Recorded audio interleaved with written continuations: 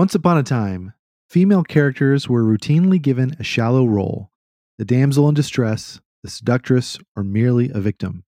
Nowadays, the pendulum has swung the other way, sometimes to extremes. Enter the strong female character. No doubt you've seen her in a film or read about her in a novel. What drives this woman? What does feminine strength look like? And what are the unintentional weaknesses to storytelling that sometimes result?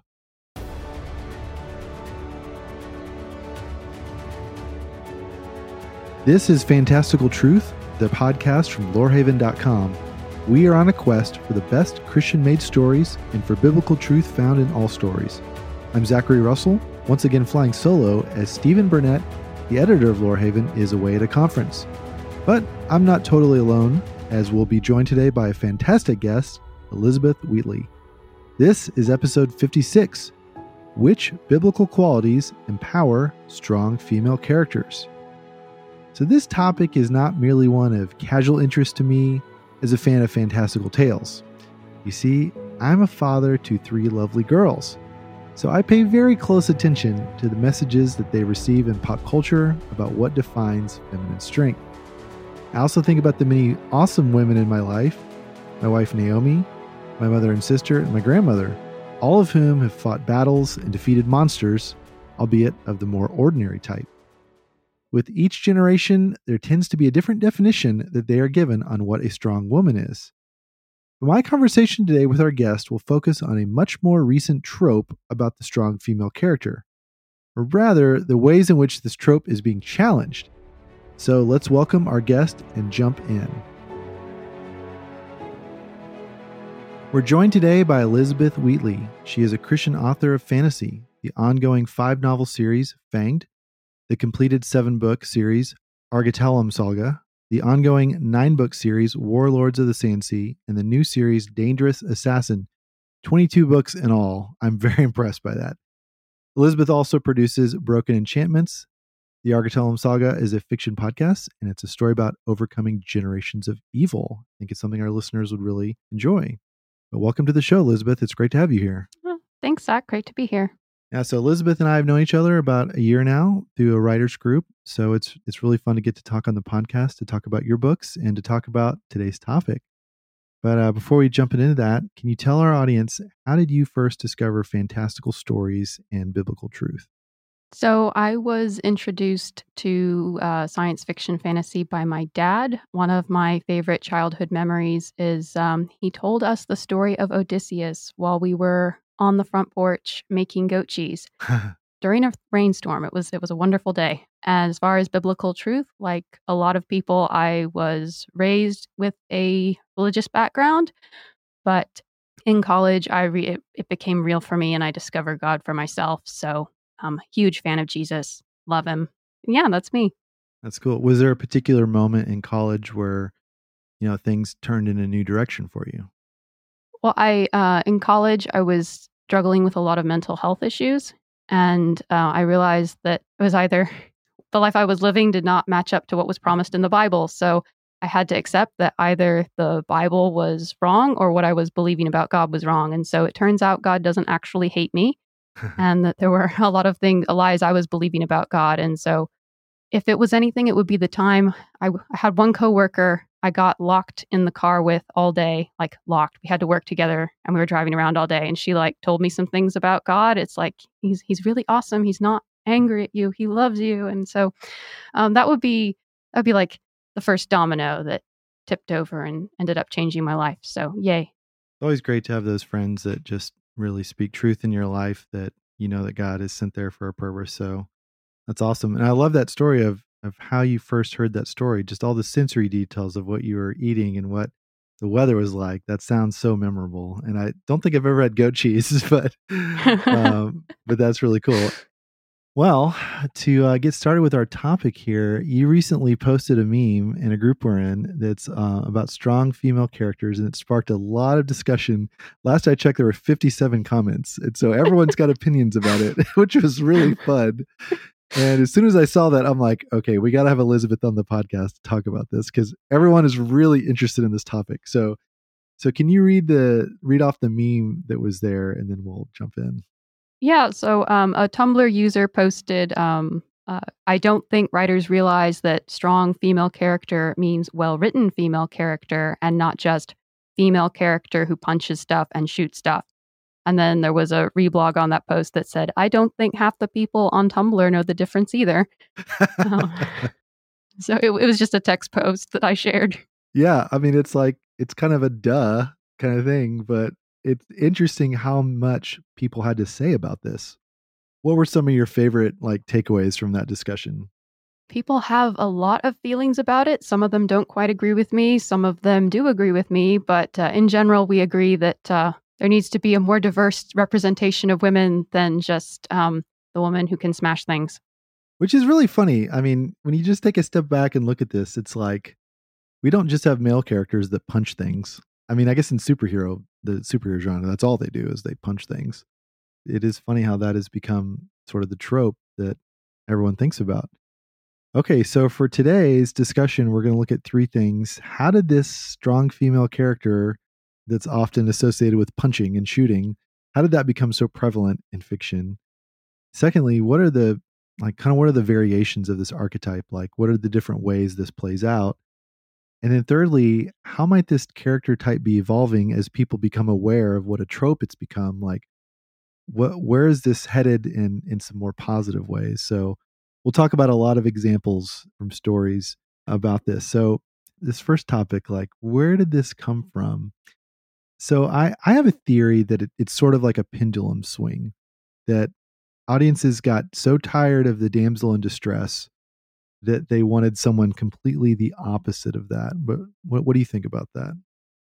I would agree with that for the most part. For so long in, well, history, literary history specifically, we see that women are helpless and they're there to be rescued by the male character. And they are tokens that are passed between the male characters, and they're there to raise the stakes for male characters. And so there was pushback against that. And then we came all the way over to the other extreme where she don't need no man, and she beats up all the men, and she will do horrible things to the men, and then it's too far out that way in a lot of cases. Right. So we may be kind of hitting the opposite wall of where the where the pendulum swings. What you said about the she's just a prop basically for the male characters. Like she's not her own character. She's sort of a foil, or she's a goal or something like that. It's like there's so many movies. It's like, he's going to save the world and get the girl. And so she's just sort of like a side quest for the male character. And so, yeah, I hear what you're saying. It's that in some cases, it's the same story, but maybe flipping the gender roles. So the girl's going to save the world and get the boy, except I actually don't see that as often. So we're going to talk about that. That's the really interesting side of this to me. Let's go into this first category is what I call the impossible hero, or the surprise superhero. I think it's classically called the femme fatale. This is like the classic archetype of the strong female character that punches things, that shoots things, that's just super fast and strong. And it's kind of like the anything you can do, I can do better sort of archetype. There's a really funny like picture I have in my mind of this character. It's from a Brian Regan skit where he's talking about, have you ever watched that movie where there's this guy on a motorcycle and he's driving along? You're like, man, that guy's driving so fast. That motorcycle looks so awesome. And he pulls over and you're like, man, what an awesome like leather outfit. I mean, it's kind of tight, but okay, that's pretty cool. And wow, what a cool helmet. It's so dark. I can't see what that guy looks like. And then he pulls off the helmet. Oh my gosh, it's a woman. And then the hair flows out in slow motion. Mm-hmm. It's like he does this joke so well. I'll see if I can find that on YouTube and link to it. but I feel like that's kind of the archetype. It's like you think it's a guy, like it looks like a guy, runs and punches and shoots like a guy, but oh wait, surprise, it's a girl. It's almost like the continuation of the goddess Kali. Yes, yeah. Okay, actually, I'm not going to pretend to know what that means. Tell me more about that. Kali is a figure from Hindu mythology that's associated with death and bloodshed. There is a theory that she is actually a branch or a descendant from the same root as Athena and the Ugarit Anat. So they all have recurring themes of being very martial figures. There's this one story in Anat where she invites everyone to her home, her enemies, the enemies of her brother, who's also her husband, but that's another thing. And so she kills everyone, and until she's wading in blood up to her thighs, I think it is, and she takes all their heads and creates a belt. And you see that figure, that typology of Kali as well, where she'll have the belt made of skulls and human heads. That's a very basic explanation of it. I had a 3-hour conversation with a world religions professor about that one time, and I have to use it somehow. This is why we brought you on the podcast, Elizabeth, because you're not only the expert on being a woman, you're the expert on female characters. So you've written all these stories and obviously done your research. So way to go. My first, I guess, awareness of this type of character was from The Fifth Element. Came out when I was in high school. So it's Leeloo Dallas, played by Mila Jovovich. This was like kind of the surprise, right? She's I don't know how tall she is. She's probably average height, average weight. But yet she could punch through walls, and she could like topple entire gangs of bad guys. And, you know, she's got these skinny little arms and you know, she's not like a Dwayne Johnson, you know, or Arnold Schwarzenegger, but she's like more powerful than any of those guys. So wait, how does that happen? Oh, well, it turns out it's because she has like perfect DNA, which gives her somehow the perfect muscles that and somehow magically conforms to 90s beauty standards. Right. So, yeah, I'm not really sure how that works, right? A similar character was from the 90s was Jessica Alba's character in Dark Angel. This is a James Cameron TV series. Similar thing, like she was genetically engineered and to be this super soldier, and she's got cheetah DNA and lion DNA and all this. She's like a chimera of all this kind of stuff. And so the similar idea that for her to beat up everyone else, she's got to have this like kind of superpower. And then basically all of Dollhouse, although I've never seen that, but I think that's kind of what Dollhouse is about. It's like these kind of superpowered girls. But are you familiar with that show? I saw a trailer for it once, but I don't really know it. Which is one of those Joss Whedon shows, which, you know, we've talked about that. So, and then, okay, I've watched a little bit of Firefly, but River Tam's character, played by Summer Glau, she's sort of in the same category, right? She kind of is, but she has a very significant level of vulnerability because of her so her brain's been experimented on. She's supposed to be a psychic, and that's where her power comes from. So she will like see where the other people are going to move before they move there. It's like the little girl who can also drop a room full of 30 people. Right. So she has like the mind of a 10-year-old sometimes, but then she'll make these vast extrapolations and explanations. So I don't think she's quite in this category, but she kind of is. So it's similar to like Eleven from Stranger Things, who's got these psychic powers from all these experiments that were done on her. She's obviously got some trauma. She's got some mental health problems. She's doesn't even speak for a while. But when she turns on the power, it's like she can flip cars over. So, you know, whatever you think about these characters, it's pretty cool to watch, right? It is very cool. And then the ultimate like superpowered character would be Rey from the new Star Wars series, Rey Skywalker. Sorry for the spoiler alert. But Rey has magically the power to use magically to use the magic. She can use the Force. She can fly spaceships that she's never stood in before. She can teleport things. She can know things. And we don't really know how any of these powers came about. And then she's stronger than basically any other Force user. So, and she also beats a lightsaber duel with a man who's been training his entire life. That's right. The first time she uses one. Yes. So for the segment of the audience that watches this, they're excited, right? That this character comes out of nowhere and just owns everyone. Then we've got I guess you could say like the non-superpowered variation of this. So this would be Black Widow, Lara Croft. Yeah, what do you think about those characters? So while I did love Tomb Raider, it does annoy me watching Angelina Jolie's version where Lara just is apparently can do anything. She just has the luck of a god and rolls through doing whatever she wants. And she gets wounded once in the first movie. So like gets cut on the shoulder and it gets magically healed by these monks somehow. And then she's perfectly fine. There's no consequences for her actions. Black Widow, I would say, also falls into this category, at least in the first Iron Man, the movie where she shows up, Iron Man 2. Apparently, she can walk into this high security facility and I forget how many people she drops, but she beats the crap out of all of these men. The part that made it especially annoying for me is how they have her doing that, and then they have the other man there with her shown to be excessively incompetent. And so I didn't think that was fair, and it was incredibly unrealistic from my perspective. I mean, I can understand it's a superhero movie, but it really annoyed me, and it took me a long time to forgive her character for that, just watching the series. Yeah. It took me until Captain America Winter Soldier to forgive her. Well, and you bring up a good point. It's that these ladies can beat people up without any seeming consequence. So just from a basic standpoint, once you get over the, excitement of that, it's kind of boring. Like, it's kind of predictable. It's like, that she's going to walk in and slaughter everyone, just brush the dust off her shoulder and just kind of wipe her hands and everything's going to be fine. And the ultimate version of this was Summer Glau's character, Cameron, who's a Terminator. This was in the Sarah Connor Chronicles that was on Fox for a while. That was a great series. I loved it. I love all things Terminator. But she's probably the ultimate example. She's got some similarities to the River Tam character of sort of antisocial, I guess, or, she's a robot, right? So she's not really human.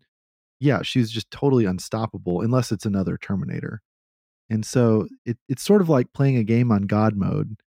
You just wipe everyone out and it's easy. There's some amount of disappointment to that. And I don't think that's a gender thing either. I have a suspicion that a lot of women, and you can tell me as a woman or just as yourself, I have a suspicion that it's not that satisfying to watch this ultimately. What do you think? It annoys me because I know that it's like, this is a strong female character, according to Hollywood, apparently. Well, I am never going to be able to punch through the door of a semi-truck. I have a lot of high fitness goals, but I'm just going to say right now, I'm never going to be able to punch through the door of a semi-truck. So it sets up an impossible standard for women in that this is the only way you can be strong. You can be strong the way a man's strong, and the way most men can't be strong anyway. So it's frustrating in that sense. And it is wish fulfillment in a lot of ways for many women and for a lot of situations. Like if you feel powerless, it's good to feel powerful. But yeah, it's still not going to work. Well, you make a good point that a lot of male characters can't even punch through walls and lift 300-pound guys over their shoulders and throw them. Okay, this is a really random memory. But when I was, I guess, in high school, or was it junior high? I don't remember. It was when the TGIF was really popular on ABC on Friday nights. So this was Full House and Family Matters, and I can't remember the other ones, but there was this episode where two of the characters, Step by Step, that's what it was, and two characters get into a fist fight with whoever, and they go home and their knuckles are like bruised and sore, and they get out like the frozen corn or like an ice pack or something and put it on their hands. And that was like the first time I'd never been in a fight before that. And I was like, oh, so when you get in a fight, you get hurt. In my mind, that's what I've always kept. That's always been my filter for movies of like, okay, if someone punches, the thing that they're punching punches back, basically. And so it's either going to bruise your knuckles or it's going to break your hand if you punch wrong. I've been through Kung Fu and stuff like that. And I know Kung Fu. I'm a white belt. It's nothing. But there's some cost to it. And so what I see with this kind of surprise superhero is that there's no cost at all. And Captain Marvel, maybe even more than Rey, would probably be the pinnacle of that. Just this completely unstoppable godlike character that just blows apart a spaceship or whatever. Now I know what a lot of people think though. It's like, well, it's about time that a woman had that role instead of a man. And when it's like a superpower, whether it's genetic engineering or some kind of radiation thing, it's like, okay, or just magic power like the Force. It's like, well, okay, I guess a man or a woman could have that superpower, no big deal. It's just funny to see it happen when, like you said, when a lot of men can't even like punch that hard or lift that much weight, to see like this tiny little girl do it. it's a great like storytelling device because it's surprising. It's like, oh, whoa, that middle school girl lifted a car up in the air with her mind. Like, what? But you can only suspend your disbelief so far. So maybe that's why it doesn't quite connect. But there's another thing I want to go back to what I said earlier is that this archetype kind of turns the tables on the like the John McClane character, or the James Bond character. Like, I'm going to save the world and get the girl. So this sort of like flips that and says, I'm going to save the world. But there's often no and get the guy. That's what I find so fascinating about this. So Rey would probably be the biggest example of this. Like my wife, she was rooting for Rey and Finn to get together. And then they don't. And then this other girl comes along with Finn, but they don't get together. And then Lando's mixed up in that somehow. And maybe he's her father. Or, I don't know. I don't know what any of that implied, but in the end, Rey was single. And so there was no like, get the boy, while you save the world. So obviously her and Kylo, spoiler alert, her and Kylo have that big kiss and then he dies. I mean, does he? I mean, I still have hope, but no, I saw that movie and I was like sitting there in the theater, just like seething with rage. And I was just like, this is unacceptable. Do it again. Have you seen the Hobbit series? Yes. Okay. So I just remember this. Evangeline Lilly's character, the elf. Ariel. Yes. So she falls in love with the dwarf. Killy. But then, okay, again, spoilers. He dies. Okay. In both the book and the movie. Okay, so it wasn't just the movie. Yes. See, I read Hobbit like 30 years ago, so I don't remember. So that a similar kind of thing. It's like this really awesome female character that just owns everyone and then doesn't get the boy. Does that seem like a theme? Does that seem like a common thing to you? Like, I mean, with these characters we look at, I guess Leeloo Dallas is the only one that gets the boy. She gets Bruce Willis. She is, but she's not the main character of that movie. He is. That's very true. I really can't think of a female character in this category that gets the boy. It's oddly not romantic. I would say the only one I can think of is Celine from Underworld, but she only gets him for like 2 movies and then he dies. So okay. I don't know if that counts, but Patty Jenkins talked about this with Wonder Woman, where it's like the strong female character doesn't get her love interest, but the strong male character almost always does. Huh. So there is the whole women in refrigerators trope, where the girlfriend, the wife, whatever, gets killed. And that is a little bit of what's happening, where it's just the mate, like he happens to be, it's men in refrigerators. So like he has to die in order to incite her story, apparently. So we had this thing where it's like women can be empowered apart from men. Like they don't have to be mothers or wives or whatever. And then that pendulum swung too far, and it became, you can only prove that you're strong if you don't need a man. If you aren't a mom, like you don't want to have kids. So I think that's the extreme manifestation of it. Just like, let her have her man, let her be happy. I remember me and my friends, we like boycotted the new Mulan movie because we found out Li Shang was not in it. I was not okay with that. I was like, it was like wrong decision, bad decision. Just like, it has to be on purpose, because I could see that being inevitable or an accident, but it happens so often that I'm like, it must be to prove a point or something. Okay, well, let's go to the next category. This is, I guess you could say, the more believable type of this strong female character. It's the warrior princess type. So, of course, Xena, the pivotal warrior princess. Eowyn from Lord of the Rings. You mentioned Mulan. In more recent movies, we've got Cara Dune in The Mandalorian. Who she was this MMA fighter, so she really looks the part. Like she could beat up a lot of guys. And then in the Wheel of Time series, there's Brigitte Silverbow, who's this almost like Achilles type character, like just super soldier, but she's an archer and just really awesome fighter. This is a character that you look at, you're like, oh, okay, she's just soldier. She's not a woman first, she's a soldier first, who happens to be a woman. And so it's a little bit different in that you don't have to suspend your disbelief as much.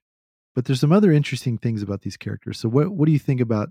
I never actually watched Xena, so I don't know how that compares to like Eowyn or Mulan. But what do you think about this character? So Xena is kind of a paragon in a lot of ways. I would say that she is a bit different from Black Widow or Jolie's Lara Croft in that she does have consequences for her actions a lot of times. So there will be whole episodes where she's laid out wounded. And that's not necessarily something you would see with the previous category. I am annoyed by the fact that it seems like every time she had like a romantic interest that worked, he would either die or betray her. So that Oh, that did annoy me. This category does usually more often have the romantic interest, and they tend to have softer sides. Like Xena can embroider. Eowyn is a princess. Mulan, like we see that she has her soft side with her family. And Wonder Woman, like I love Gal Gadot's portrayal of Wonder Woman, where she freaks out over babies and she wants to hold them, and she's so positive and encouraging to other people. And so, yes, love that version. But that's how I would summarize it. so she's basically a female fighter who's vulnerable in some ways. Either she has a physical vulnerability, she gets hurt, or she has more emotional vulnerability or emotional warmth to her. So she's not, she's not just the female Terminator. She's a female, and she's a believable as a woman and believable as a warrior. I'm thinking of a kind of a bad example of this is a lot of the female characters in the 100. So this TV series on the CW, which I really liked that show for the first 2 seasons. It was like every episode was like, wow, it's so surprising, and it's sci-fi, but it's fantasy. It's like this really weird blend of genres. And then they sort of retcon all the characters to become lesbian and super warriors, and that they learn languages instantly, and it got really weird. It's like they swapped out all the writers, it seemed like, and just created whole new characters. I also liked the 100 in the beginning. I was like, maybe this is promising. Then, spoiler, they killed Lincoln, and I was like, I'm out. Yes. No second chances. Right. So that becomes the refrigerator boyfriend, Yes, like you were saying. yes, the men in refrigerators. Well, why refrigerators, by the way? Where does that part of the term come from? It's a reference to, I forget, I think it was a Green Lantern comic, but it's where the main character comes home and finds out that the villain has murdered his girlfriend and put her body in the refrigerator. Oh, okay. So that's where the term women in refrigerators came from. So then, yeah, Lincoln becomes the man in the refrigerator. Now, where would you say that this warrior princess character, where does this character fall short or like not resonate with you? Or, where do you see this, whether it's a bad example of this character or just as an archetype, like what are like the weaknesses of this character? So their martial ability isn't usually explained away by superpowers or magic or whatever. It's usually explained by a lifetime of training. So that does set them apart in some ways. It does isolate them. It's almost like a female Spartan. And there is still an austerity about most of them. There's exceptions to every statement. I mean, Eowyn, Tolkien did a great job with her. I'm a big fan of this one, so it's hard for me to objectively judge it. But I would say that there does tend to be a severity and intensity about them that can be intimidating to some people. In the Justice League, you see more of the Amazons fighting Steppenwolf, and it's just like, whoa. I mean, because, okay, spoilers, a little bit about that. A lot of them die, like a lot of them. And I mean, I got to say, as a husband and as a father to 3 girls, it's hard to watch that. I mean, I'll watch all kinds of war movies, but there is something, I mean, I'll just be honest, there's something about, as a man, seeing women just get killed it's very unsettling. I remember reading in a Malcolm Gladwell book where he talks about POWs, how there would be a practice when, in recent years, when American POWs would be captured and some of them would be women, what they would do is they'd take the men and then they would beat the women until the men would give in. And the men usually gave in pretty quick. I don't think that's a bad thing. I mean, God made men to be protectors. Most men don't want to see women hurt. They don't want to see children hurt. And I don't think that's a bad thing. but it is a liability that our military has discovered about having women in war. It creates an interesting quandary. Yeah, and of course that's been in the news a whole lot lately, which I'm gonna stay kind of far away from here, but but yeah, I think there's part of human nature that you can't deny how that makes you feel. So either you close off that part of your soul and say, well, I don't care about women any more than I care about men getting tortured or killed, or you sort of cheer it on or something. I'm not really sure where our culture is headed with this. It brings up the whole idea of the draft, like should women get drafted? Which is, again, as a father, I'm like, I don't know about that, and not really a big fan of the draft anyway. Yeah, I mean, I don't want to force anyone to go do anything. So why don't we just get rid of? But anyway, don't want to get too political. But this the Warrior Princess is interesting because, like you said, it's more believable. It's not explained away. There's all this training that goes in this character, so you don't like flinch when you see this character. You're like, okay, I can accept this. But it's more how you feel about it later. That scene that was cut from the theatrical version of Return of the King, where Éomer finds Éowyn on the battlefield. Oh, I didn't know about that. Interesting. Yes. So it's very intense, but it's like just being horrified that his baby sister is out here. And yeah. Yeah. Well, let's go to the next category, which I call the girl boss. So this is not necessarily a physical fighter. So we're gonna move out of the realm of just like, strength through violence and more strength through force of will, through character, through action, through dialogue, and other things, and decision making. So the pinnacle of this, of course, because I'm Generation X-Wing, is Princess Leia. Like she's the ultimate girl boss. And then around that same time in movies, we had Aliens. So we had Ripley.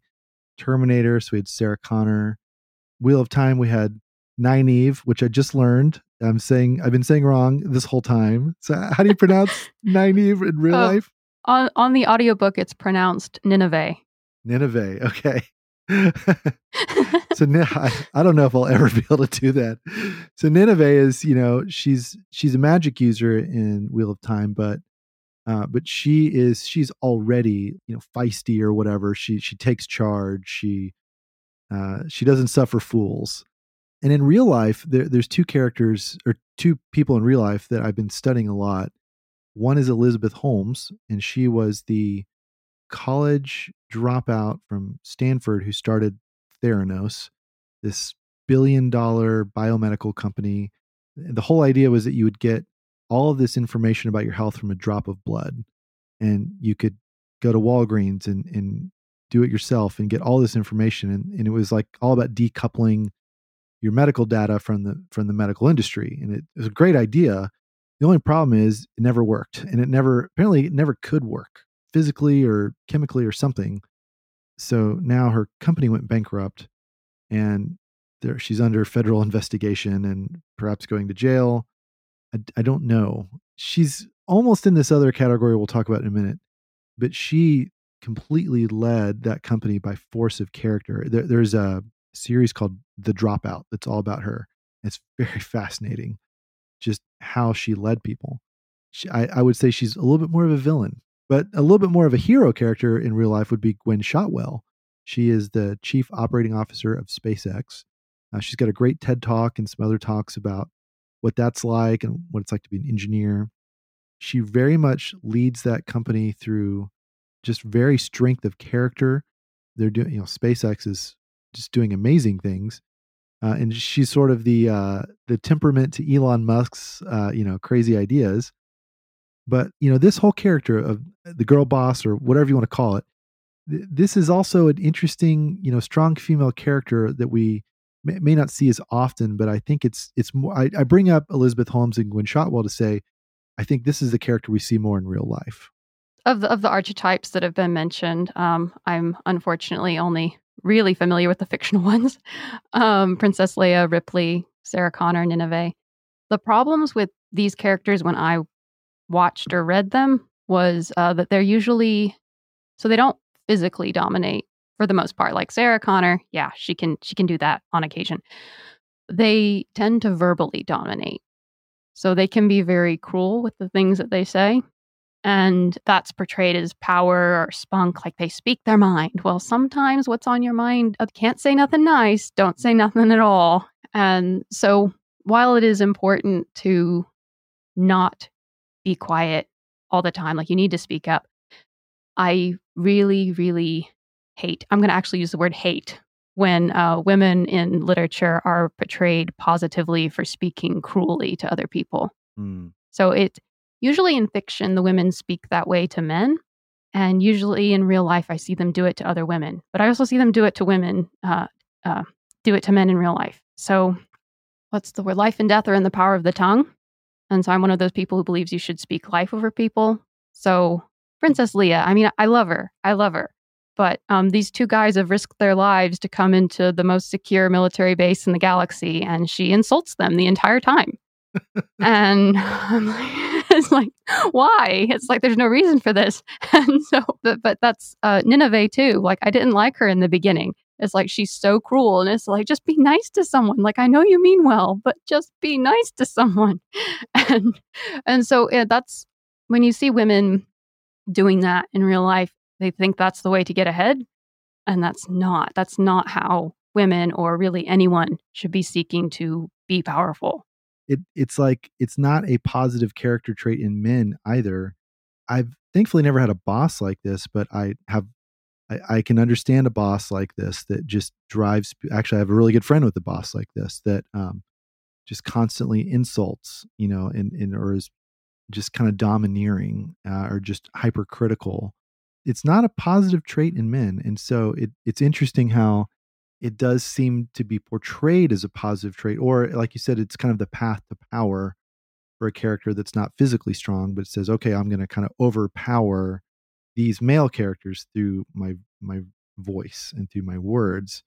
With Elizabeth Holmes, she kind of overpowered people with promises, but also sort of this I don't know if you want to call it like a sociopathic disorder, or people have likened her to Steve Jobs and having this like reality distortion field and sort of like a cult leader almost mentality of, and I don't know all the details. It's been a while since I've looked into her, but she dominated people through threats and, again, not violence, but all verbal. And again, people have compared her to Steve Jobs for all the dark side of that Steve Jobs had. So if you read biographies of him, he very much had a cutting, insulting personality, called people bozos and much worse, like to their face in front of other people, and just really dressed down, people he didn't like. So I guess this is a form of strength in one way, but it's like what did you say? It's like, it's not tempered. It's like constructive criticism is fine, just like public ridicule is not. Right. Well, private ridicule, maybe not either, but. Yeah. And, I would say that the overall weakness of this character type is that it tends to be polarizing. Some people obviously love Princess Leia for how she takes it to the boys and takes no crap from no one. But it's like, yeah, I mean, but that can be sort of a turnoff to a lot of people, or that can be great. I mean, you just look at the characters and how it affects them. They don't like it. Yeah, well, she's supposed to be a diplomat too. That's a great point. So that's how you do diplomacy from Alderaan, I guess. All right. Well, the fourth category, it's sort of a twist on the girl boss, maybe more of a villain approach to this. It's what I call the tortured goddess. I've seen this called the bad witch, or just very generally the tragic hero. This can be a good or a bad character. This is a female character that has a ton of strength, but maybe some dark impulses, or just like a kind of a mixed nature of good and bad. And as a result, hurts people that you care about, or sort of meanders their way towards a victory. The most recent example of this is Jean Grey from X-Men Dark Phoenix. And I've been a big X-Men fan my whole life. She's a very complicated, interesting character that has these like superpowers, but sort of this psychotic nature to her, basically, that makes her just destroy the good people. And even the villains are like scared. Like everyone's scared of her, basically. A more kid-friendly version is Elsa from Frozen. Has got these powers, been told to keep it to herself, and then eventually just blasts the whole land with winter. In the Marvel Universe, there's Wanda Maximoff, who, if you've been watching WandaVision, has set up this whole alternate reality in this town through her powers. Some other examples would be Catwoman from The Dark Knight Rises, Selena Kyle. She's got these great skills of thieving and in fighting. And sometimes she's on Batman's side, sometimes she's working against Batman. And so she's kind of got her own agenda, basically. And maybe that's the best way to explain this type of character, is that this is a powerful character, but it kind of has her own direction, her own agenda. And, the weakness here is that there's kind of no moral center. So who are some other characters you can think of in this category, Elizabeth?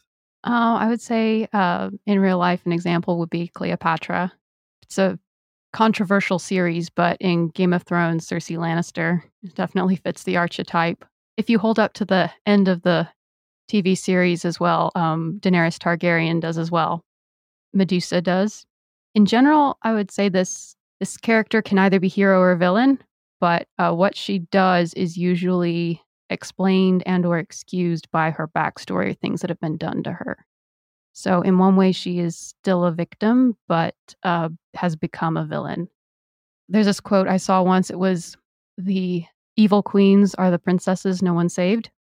And so, interesting. This would describe this category. Yeah, one of my friends, Laura, said this is a character who something horrible happened to her, so she killed everyone. It's like all those country songs about killing the man who cheats. It's like that's what same principle. Yeah, this type of character is so interesting because it's such a complicated character in how we react to this character. So just take WandaVision. She's the Scarlet Witch. She has this chaos magic power, and she can do whatever she wants, including basically enslaving people against their will and brainwashing them. And that's usually bad. That's usually what the villain does. But because Vision loves her, if it's actually Vision, we sort of forgive her, even though the characters in that story really don't forgive her.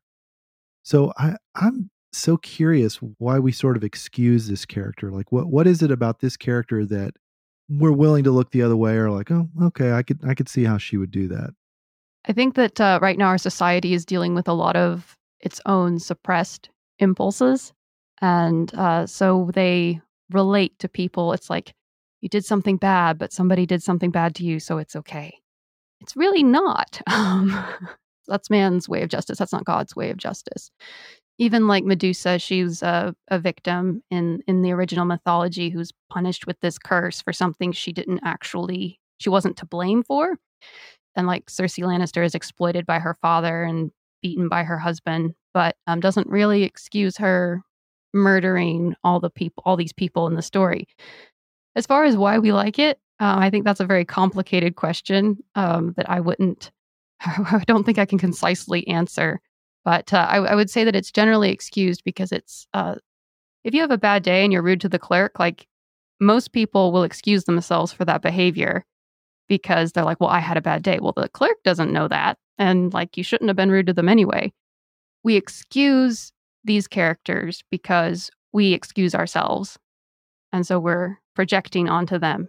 These women who are like, well, I don't date guys named Rob. And it's like, well, why don't you date guys named Rob? Well, because I dated this one guy named Rob and he was awful. And it's like, well, no, these guys didn't pick their names. They didn't pick your ex's name, but it's like, I'm going to punish all of them, but it's okay because like I had this experience.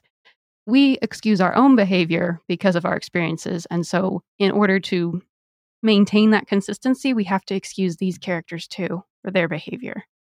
And that's my belief that why we do that. Yeah, even though it looks to us like vengeance, it feels to that character like that's just justice. It's just balancing the scales and making it right. But yeah, it doesn't really work out in the long run to do that. It's just kind of perpetuates a cycle of violence or hurt or pain or something. So it makes us uncomfortable, but you're right. We tend to do the same things and just excuse it in ourselves.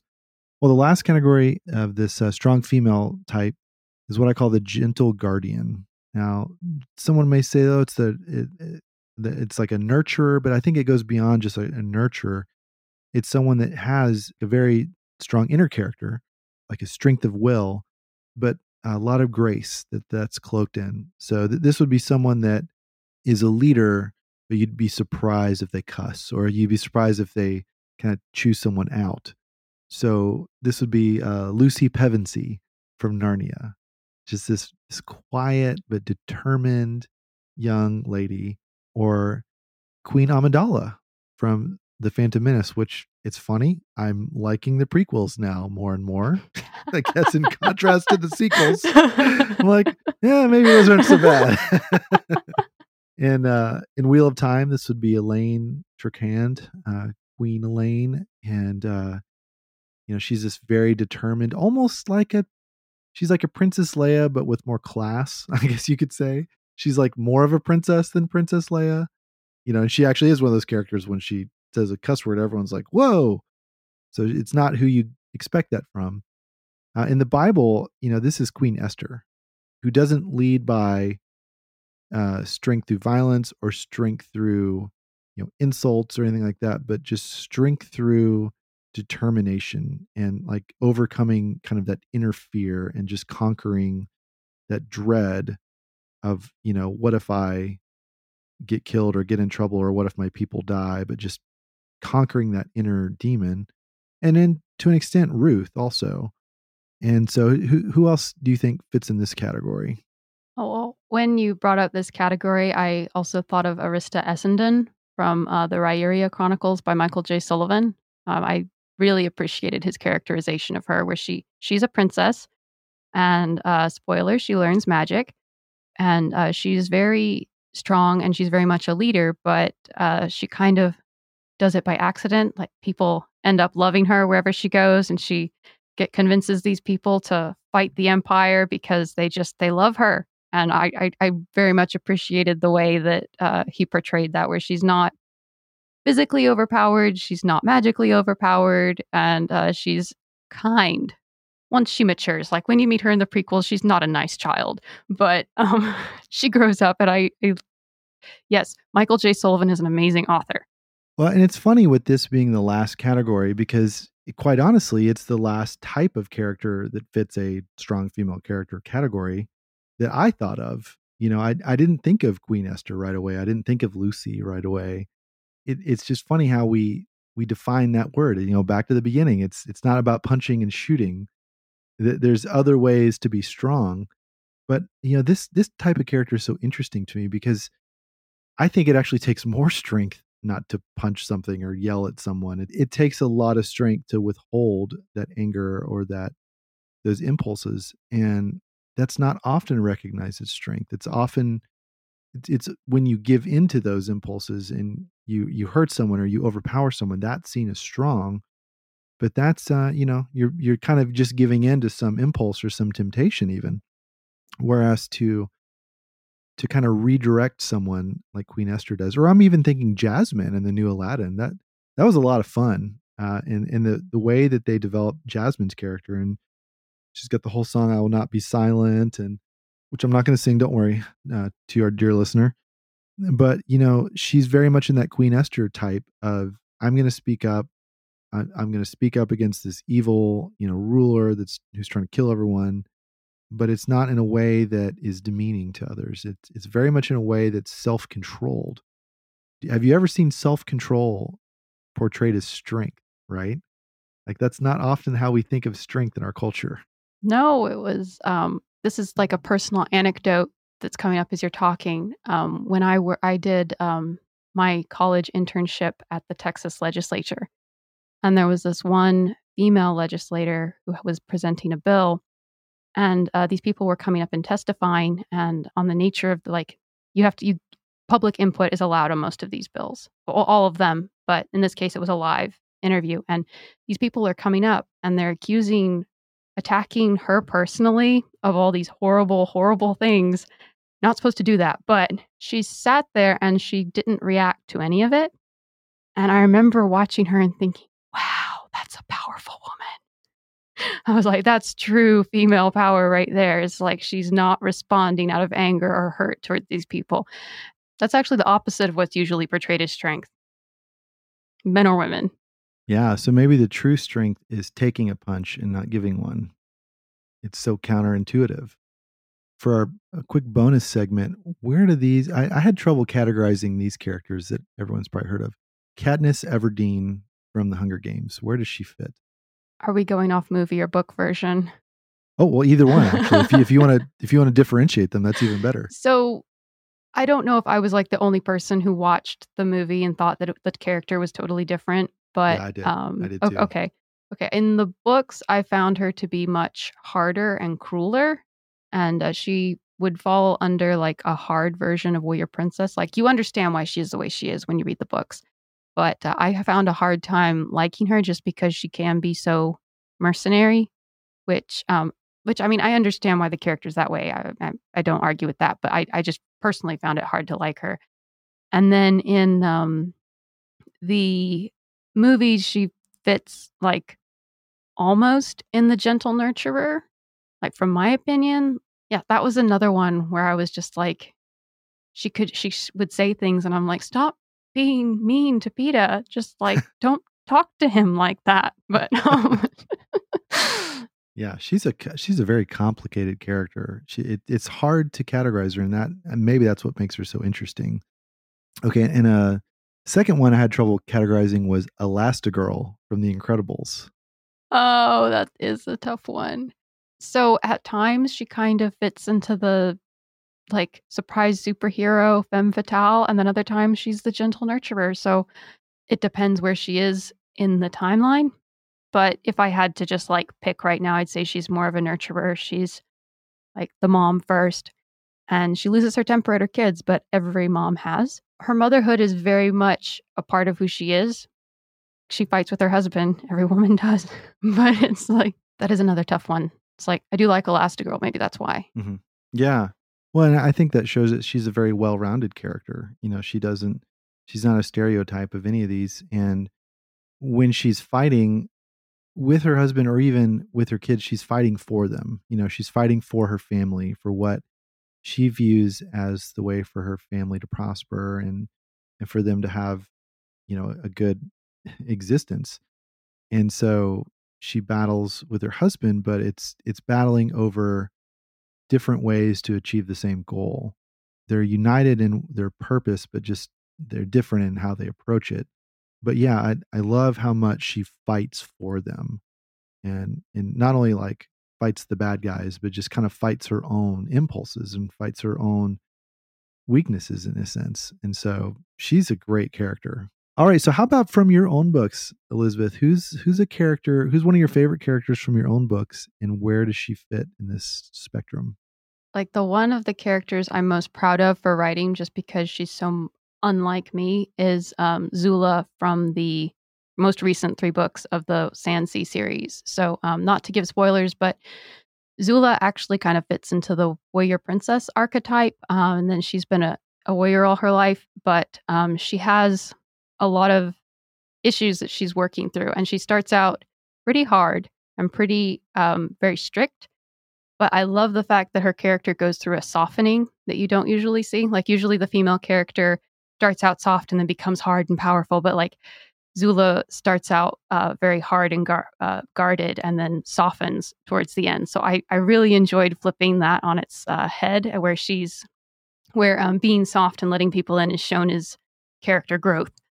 And so that was a lot of fun for me. I've gotten some really good feedback on that character. And the fact that she's like where she is in her life experiences are so different from me, and that people are still relating to it and enjoying it. I was like, yes. So I'm very proud of Zula in Warlords of the Sandsea. Well, that's great. Well, that's another great way to show strength. Just that it's still conquering something. It's still battling something, but it's much harder than just a brick wall, I guess. There's like the revenge versus forgiveness archetype in there, that debate, and so that was a lot of fun to write. Well, that sounds like a really great story.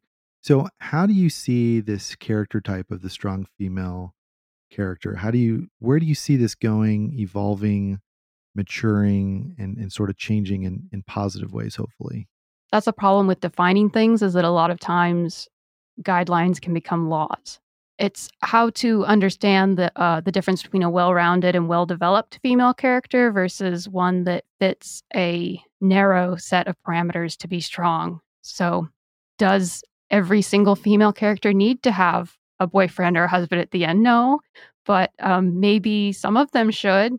Women are complex creatures. Humans are complex creatures, and they come in different personality types. They come with different giftings. They come with different leadership styles. So not any one of them is necessarily right. So not necessarily any one of these characters is right.